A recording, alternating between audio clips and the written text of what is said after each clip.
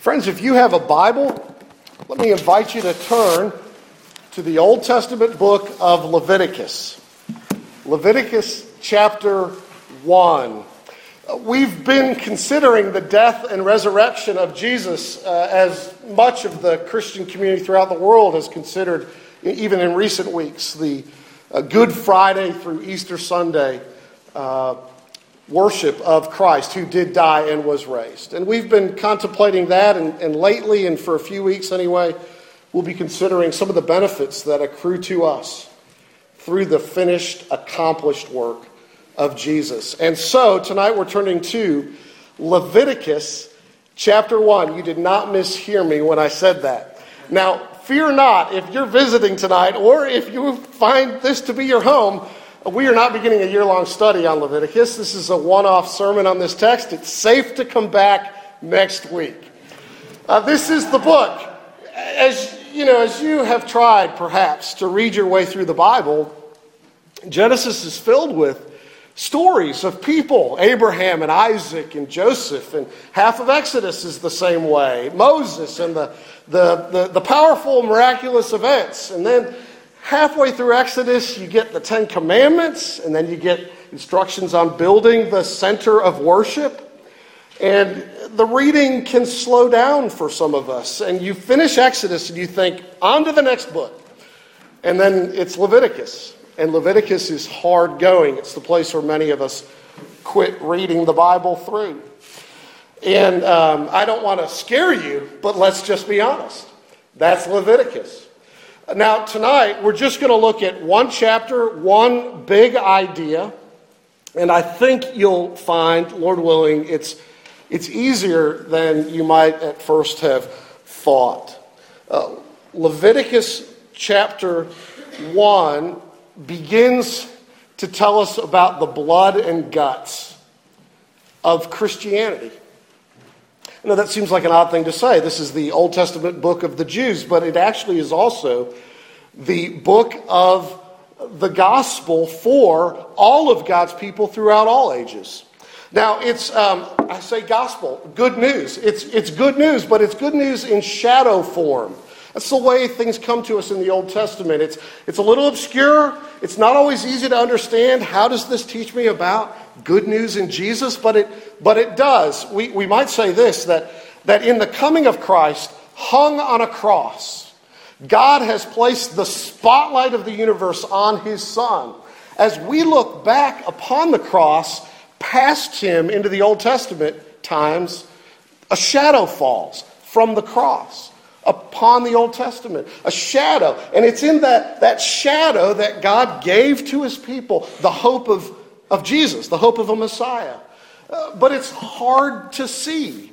It's sort of like an artist who's taken out a pad and pencil and simply drawn with lines the outline of the gospel. But with the coming of Jesus, the artist has taken paint in full color and laid it thick upon the page. It's brighter, it's clearer, it's easier to see how attractive it is.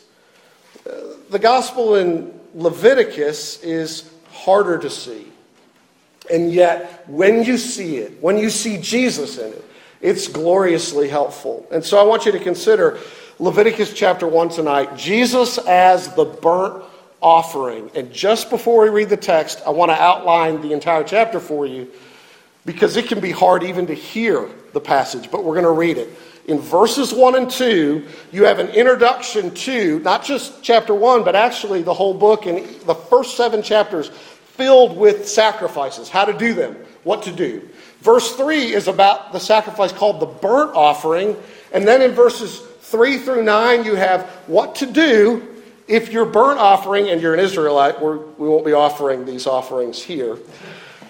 What to do if you're an Israelite, if your burnt offering is a bull.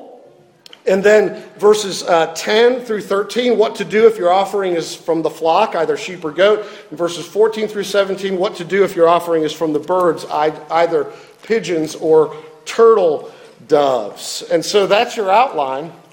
Let me invite you to consider this passage, and let's look for Jesus in it. Let me read now the word of God. The Lord called Moses and spoke to him from the tent of meeting, saying, "Speak to the people of Israel and say to them, when any one of you brings an offering to the Lord, you shall bring your offering of livestock from the herd or from the flock. If his offering is a burnt offering from the herd, he shall offer a male without blemish. He shall bring it to the entrance of the tent of meeting, that he may be accepted before the Lord. He shall lay his hand on the head of the burnt offering, and it shall be accepted for him to make atonement for him. That he shall kill the bull before the Lord, and Aaron's sons, the priests, shall bring the blood and throw the blood against the sides of the altar that is at the entrance of the tent of meeting. Then he shall flay the burnt offering and cut it into pieces, and the sons of Aaron the priest shall put fire on the altar and arrange wood on the fire. And Aaron's sons, the priests, shall arrange the pieces, the head and the fat, on the wood that is on the fire on the altar. But its entrails and its legs he shall wash with water. And the priest shall burn all of it on the altar as a burnt offering, a food offering, with a pleasing aroma to the Lord. If his gift for a burnt offering is from the flock, from the sheep or the goats, he shall bring a male without blemish. And he shall kill it on the north side of the altar before the Lord. And Aaron's sons, the priests, shall throw its blood against the sides of the altar. And he shall cut it into pieces with its head and its fat. And the priest shall arrange them on the wood that is on the fire on the altar. But the entrails and the legs he shall wash with water. And the priest shall offer all of it and burn it on the altar. It is a burnt offering, a food offering with a pleasing aroma to the Lord. If his offering to the Lord is a burnt offering of birds, then he shall bring his offering of turtle doves or pigeons. And the priest shall offer it to the altar and wring off its head and burn it on the altar. Its blood shall be drained out on the side of the altar. He shall remove its crop with its contents and cast it beside the altar on the east side in the place for ashes. He shall tear it open by its wings, but shall not sever it completely, and the priest shall burn it on the altar, on the wood that is on the fire. It is a burnt offering, a food offering, with a pleasing aroma to the Lord. Amen. This is God's word. Let's look to him in prayer. Oh, Father, help us to understand. Oh, help us to view this rightly. Keep my lips from error. May the meditations of all of our hearts be acceptable in your sight, O Lord, our rock and our Redeemer. In Jesus' name we pray. Amen. I know it's strange. How should we think about this? Think about it like this. For me, in my own experience, there are few things that cause me as much insecurity as lining up to be picked for a team. When I go to campus minister staff training with hundreds of other campus ministers, and we take a break and go out on the football field, and there are 40 or 50 guys lined up hoping to be picked by team captains, okay, I want to duck and hide at the back. I'm like 10 years older than most of the guys. And really the prayer is, Lord, let me not be last picked. I'm hoping they recognize, though I'm fat and gray-haired and probably slow, I might have some better qualities to commend me to the team. Well, it's nerve-wracking, but I think we've all been forced by our world in which we live to ask that question in a variety of ways. Do I have the qualifications that make me acceptable to these people, whoever they are? If you are looking for work, interviewing, this is the question in our mind. What are the strengths that commend me to them? What weaknesses are they willing to overlook? If you've asked somebody on a date and they've gone with you and you've asked for a second date and not received it, you're asking, what would it have been, what did I need to be acceptable to that person? If you went on a date and didn't get asked on a second, you're asking that question too. Fraternity and sorority kids at the University of Arkansas ask this question when they don't get bids. You understand the question. It's the kind of question that can make us neurotic. What am I missing? Why was I rejected? What more must I be to be acceptable? What do these people want from me? Now, if you can understand the tension in that, the insecurity in that, the longing to have assurance of acceptability in that, then you understand something of what it is like to ask the question, what do I need to be acceptable to come before God in worship? What do I need to be acceptable in His presence forever? What does He want? What's He looking for? And tonight, through the burnt offering, you have an answer to that question. And we want to ask that question because this text is not meant to leave all of this a mystery to you. For the Israelites, it was actually meant to, rather than leave them guessing about that question, it was meant to identify exactly what it is they need to be acceptable in the presence of the everlasting and holy God. And so we want to ask three questions. What does God want from me? Second question, what is God willing to take instead of me? And thirdly, what does that mean for my life? And so if that sounds to you like we're going to talk about you, Jesus, and the Christian life, you're exactly right. But the first question is this.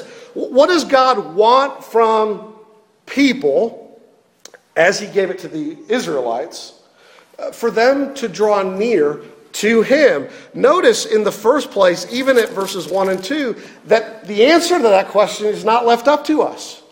He doesn't say, form your own opinion about how it is you can be right with me and accepted by me. No, let me tell you the answer to that question. And so He says to them, when you come to me, this is what you need to do. He's in charge. He's presidential. He's greater than that. We don't waltz into His presence and say, whatever I'm bringing with me, it ought to be good enough for you.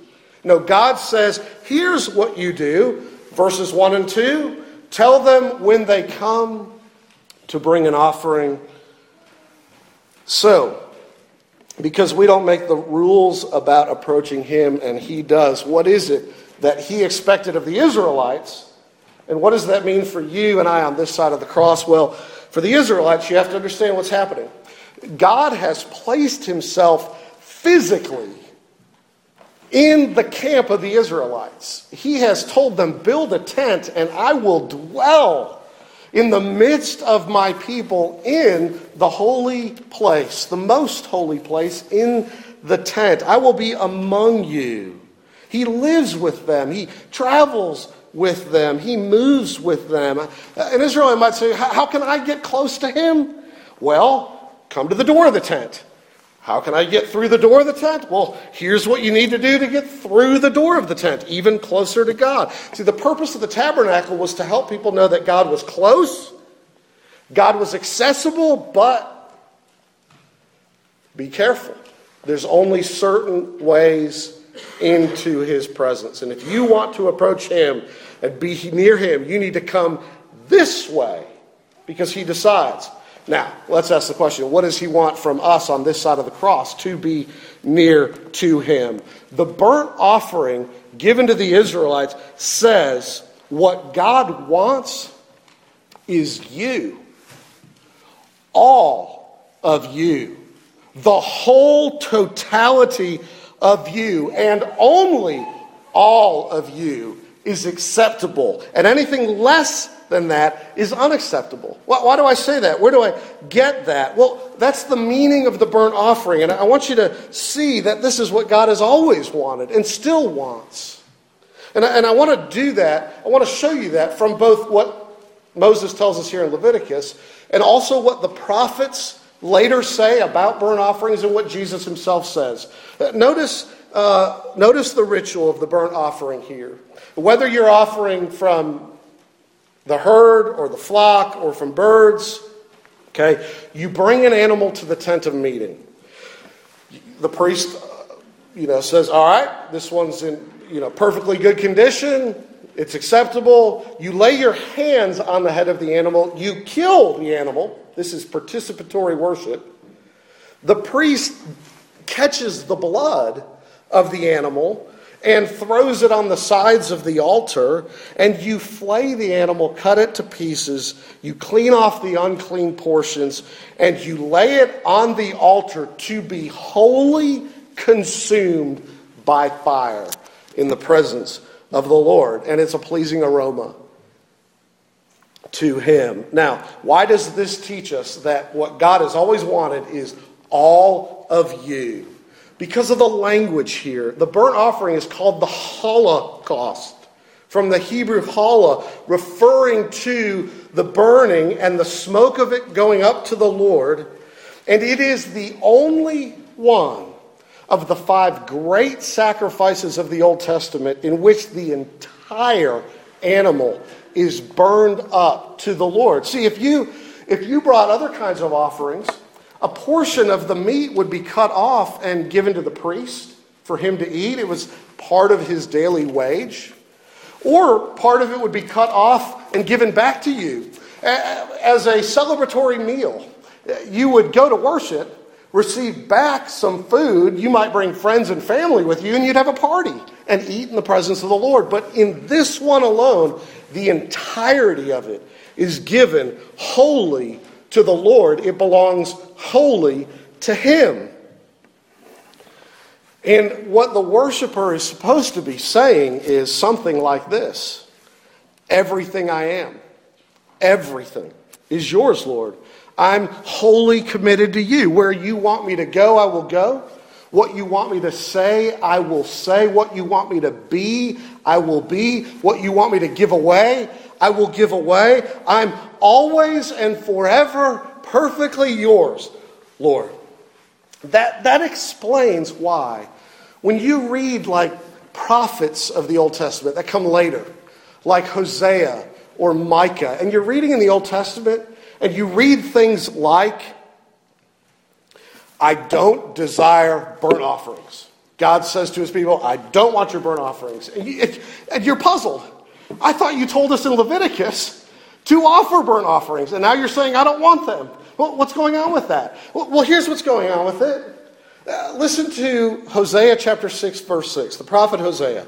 I desire steadfast love and not sacrifice, the knowledge of God rather than burnt offerings. Or Micah chapter 6, verse 6, in a very famous passage. With what shall I come before the Lord and bow myself to God on high? Shall I come before him with burnt offerings and calves a year old? Will the Lord be pleased with thousands of rams, with 10,000s of rivers of oil? Shall I give my firstborn for my transgression, the fruit of my body for the sin of my soul? Response, verse 8. He has told you, O man, what is good, and what does the Lord require of you, but to do justice and to love kindness and to walk humbly with your God. You see, the point of the prophets is what God has fundamentally always wanted was that you would have steadfast love and the knowledge of God, that you would do justice and to love kindness and walk humbly with your God. That's what he's always wanted, not this animal given in your place. This is why when you encounter Jesus in the New Testament giving that very famous statement in response to the question of the lawyer who's trying to trip Jesus up and get him in all kinds of trouble, and he asks him, Jesus, what's the most important thing? Jesus says, the most important thing is you shall love the Lord your God with all your heart, soul, strength, and mind, and you shall love your neighbor as yourself. And the follow-up to that conversation immediately in Mark 12, if you want to look there sometime, verses that follow, in verse 32, the scribe says to Jesus, you're right, teacher, to love God with all our heart, with all the understanding, all the strength, love one neighbor as oneself, is much more than all whole burnt offerings and sacrifices. And here's the kicker. When Jesus saw that he answered wisely, he said to him, "You are not far from the kingdom of God." You see what Jesus is saying to him? You get it. You get it. God doesn't want the burnt offering. He wants you wholly from the heart, completely his in every way. That's what he wants. And it's not too much to ask. It's his right as your creator. He made you, of course. He owns you. To refuse would be the height of ingratitude. It's not too much to ask. He is your king. You're under his authority, and he expects you to follow him. And to refuse is the height of rebellion. It's also not too much to ask. He is your lover. He desires you as a husband, his bride. He loved you and gave himself for you. And to refuse to be holy is to scorn his love. It's not too much to ask that you be all for him. But you and I haven't been. Not one of us has been always, fully, completely his. And when you see that, Jesus says, then you're not far from the kingdom. Because if you see that, you'll know that you don't just waltz into the presence of God, offer your credentials and your qualifications to be pleasing in his sight by who you are and what you have done. You don't meet the qualifications. And if you see that, you will see that you are spiritually bankrupt before God, that you have nothing to offer him, but the good news is he has everything to offer you. You haven't given all of you to him, but he gives all for you. If this is what God wants and we haven't given it to him, we might ask, well, what's he willing to take instead? And just asking that question ought to shock you for a second. It ought to shock us that I would ask the question, well, what's he willing to have instead? I mean, if he's a good God and he's the judge of all the earth and he cares about his own honor and he expects this and none of us come through with it, you might think he would say, I want nothing else, so I don't want you. But that is not the way it is. He offers you something for you to offer him as an offering to the Lord, to be acceptable in his sight. He offers you a substitute, his own beloved Son. And this is what Jesus did. Jesus fulfilled the qualifications of a perfect person. And he has become for us the true atoning burnt offering offered wholly unto the Lord for us and in our place. This is what the writer of the book of Hebrews in the New Testament means when in chapter 10, verse 5 and following, the writer says about Jesus, consequently, when Christ came into the world, he said, and here he quotes Jesus, quoting the Old Testament, sacrifices and offerings you have not desired, but a body you have prepared for me. In burnt offerings and sin offerings you've taken no pleasure. Then I said, Jesus, quoting, behold, I have come to do your will, O God, as it is written of me in the scroll of the book. So Jesus has come to do the will of God, and he did it. And the writer draws this conclusion, Hebrews chapter 10, verse 8. When Jesus said above, you've neither desired nor taken pleasure in sacrifices and offerings and burnt offerings and sin offerings, these are offered according to the law. Then he added, behold, I have come to do your will. He does away with the first in order to establish the second. He does away with the burnt offerings in order to establish his own doing of the will of God perfectly and offering himself wholly unto the Lord. So what will God take instead of you? He'll take Jesus. And he is a pleasing aroma to the Lord. He is a qualified substitute. That is all hinted at in Leviticus chapter 1. It's all something that becomes clearer and clearer as Jesus comes. But notice just a few things to highlight back in Leviticus chapter 1. That in verse 3, the substitute you offer is to be without defect. It's a perfect male substitute. In other offerings later in Leviticus, male or female can be offered. Here it's only the male, the costliest, that's acceptable, and it must have no imperfections.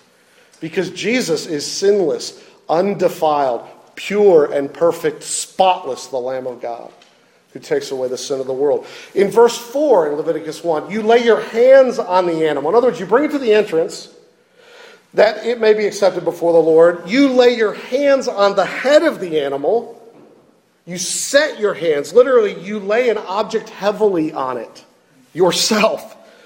Because your sin and your guilt have lay heavily on you, and you are now, as it were, transferring them to the animal, which is about to die. In other words, what's pictured in Leviticus 1 is faith. What's pictured is not, listen to me, what's pictured in Leviticus 1 is not, if you would just surrender all, then Jesus will save you. What's pictured is leaning on Jesus because he surrendered all.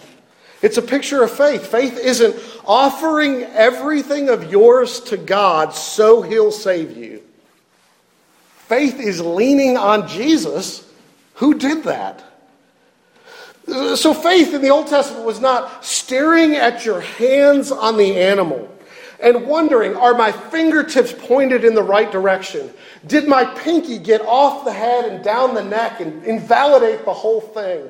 What's not being asked of the worshiper is asking the question, did I put too much pressure or too little pressure on the head of the animal when I offered this thing? No. Look, if those are the questions running through your mind in the Old Testament, you walked home with a friend, the friend would say to you, forget about that. Did the animal get killed? Did the priest accept it? Then you're good. It's substituted in your place. See, what's being emphasized here is not the purity of your faith, the perfection of your offering to God. What is being emphasized here is the object of your faith and its acceptability to God. Jesus is acceptable. And so, verse 4, it makes atonement. It completely covers all your failures. It completely substitutes for your lack of obedience. It is in your place and on your behalf, and God is pleased. And so in Leviticus it says, well, when it's burned up, it's a pleasing aroma to the Lord. He's pleased with it. Just as when Jesus came, and he came into his public ministry, and the Lord looked on 30 years of his life, the Lord said of Jesus, you are my beloved Son, and with you I am well pleased. You're pleasing. This is the beauty of good news. Everything you need to be right with God has been done for you in Jesus. God accepts his Son, a qualified substitute in your place. Now, very quickly then, how does any of this change us? If God has always wanted all of you, but he takes Jesus instead, how does it change us? Let me just highlight 3 things from Leviticus and in light of the cross. Number 1, you can find rest and joy for your soul in a way that even the Old Testament Israelite couldn't quite get. Now, were they forgiven? Absolutely. Were they acceptable? Absolutely. But listen, the burnt offering sacrifice was the most frequently offered one in the Old Testament. It was offered morning and evening. It was offered every important day, including Sabbath, and at every single festival. Whether you were ritually unclean or had just given childbirth, or you were leprous and pronounced clean, or you had a bodily discharge, or whatever it was in your book of Leviticus, You offered a burnt offering. It was an incredibly busy place to be at the temple to see all these offered. And you know what it said again and again and again to the Israelites? There will never be a day you do not need a substitute. But the true perfect substitute that ends all substitutes has not yet come. You need something even better than this animal. This is kind of like how when you and I have been given medication by a physician, and every morning perhaps you go and you open the medicine cabinet and you see a pill bottle there and you remember, I need to take these. What does that remind you of? It reminds you that you are not yet healed. It is a constant reminder that your wholeness and health has not yet fully come. And there is a way in which all those Old Testament sacrifices again and again, year after year, said, the true Lamb of God has not yet come. But now that he has come, we offer no more. There's no more slaughter. The one great perfect substitute has come for us. There is freedom in that. There is rest in that. There is joy in that. And I want to say to you, as you plan to come to partake of the Lord's Supper tonight, you need to know that this supper proclaims his death until he comes. And it is done. And to receive bread and wine, the emblems of his body and blood, and to eat it in faith in Jesus, is to receive him and be renewed in your assurance that he did it for you. He died for you. He makes you right with God. This meal is not for you if you aren't looking to be right with God through Jesus the substitute, because nothing else is adequate. So don't come if you're not believing in Jesus, but do come if he is yours through faith and you want him to get you safely home to the Father. But secondly, how does this change us? We're reminded in Leviticus 1 not to show favoritism among the brethren.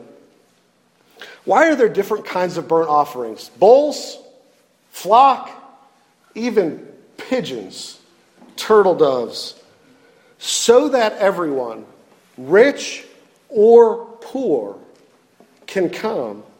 If you can't afford a bull, you bring a lamb. And if you can't afford a lamb, you bring a bird. And what God is saying is, I do not play favorites. And access to me is not denied by your poverty, by your low stature and influence and power and wealth accumulation. Oh no. God does provide, if the rich are to come, he provides something appropriate to their wealthy condition. But if the poor are to come, well, then they can bring just a lowly turtle dove or a pigeon, the most common of bird. This is, in fact, what Mary offered after her birth, even of Jesus. Anybody can come who wants to come through the substitute, because God isn't playing favorites. And I just simply want to say to us, God calls us not to play favorites either.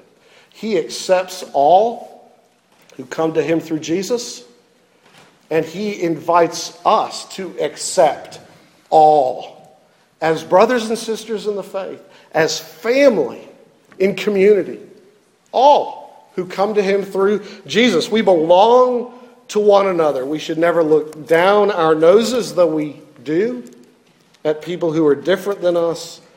We should never condescend, though we do.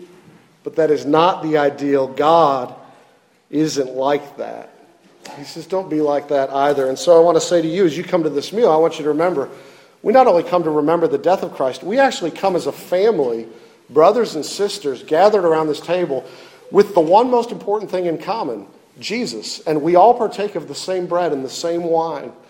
Black or white, rich or poor, Jew or Gentile, male or female, all who believe in Jesus are one in Jesus. That's what this meal says. And thirdly, I want you to see this. What do we learn from this?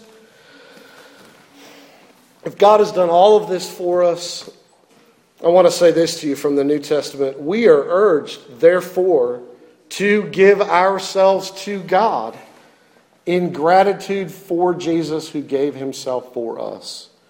See, the logic of the good news is not, Jesus gave all, so I can sit back, fold my arms, relax, and be a spectator. But the logic of the gospel is actually, Jesus gave all for me so that I would walk with him. Romans chapter 12, verse 1, Paul says towards the end of that long letter, in which for 11 chapters he says, God has been merciful to give you his Son. He says, I urge you therefore, brothers, by the mercies of God, to present your bodies as a living sacrifice, holy and acceptable to God, which is your spiritual worship.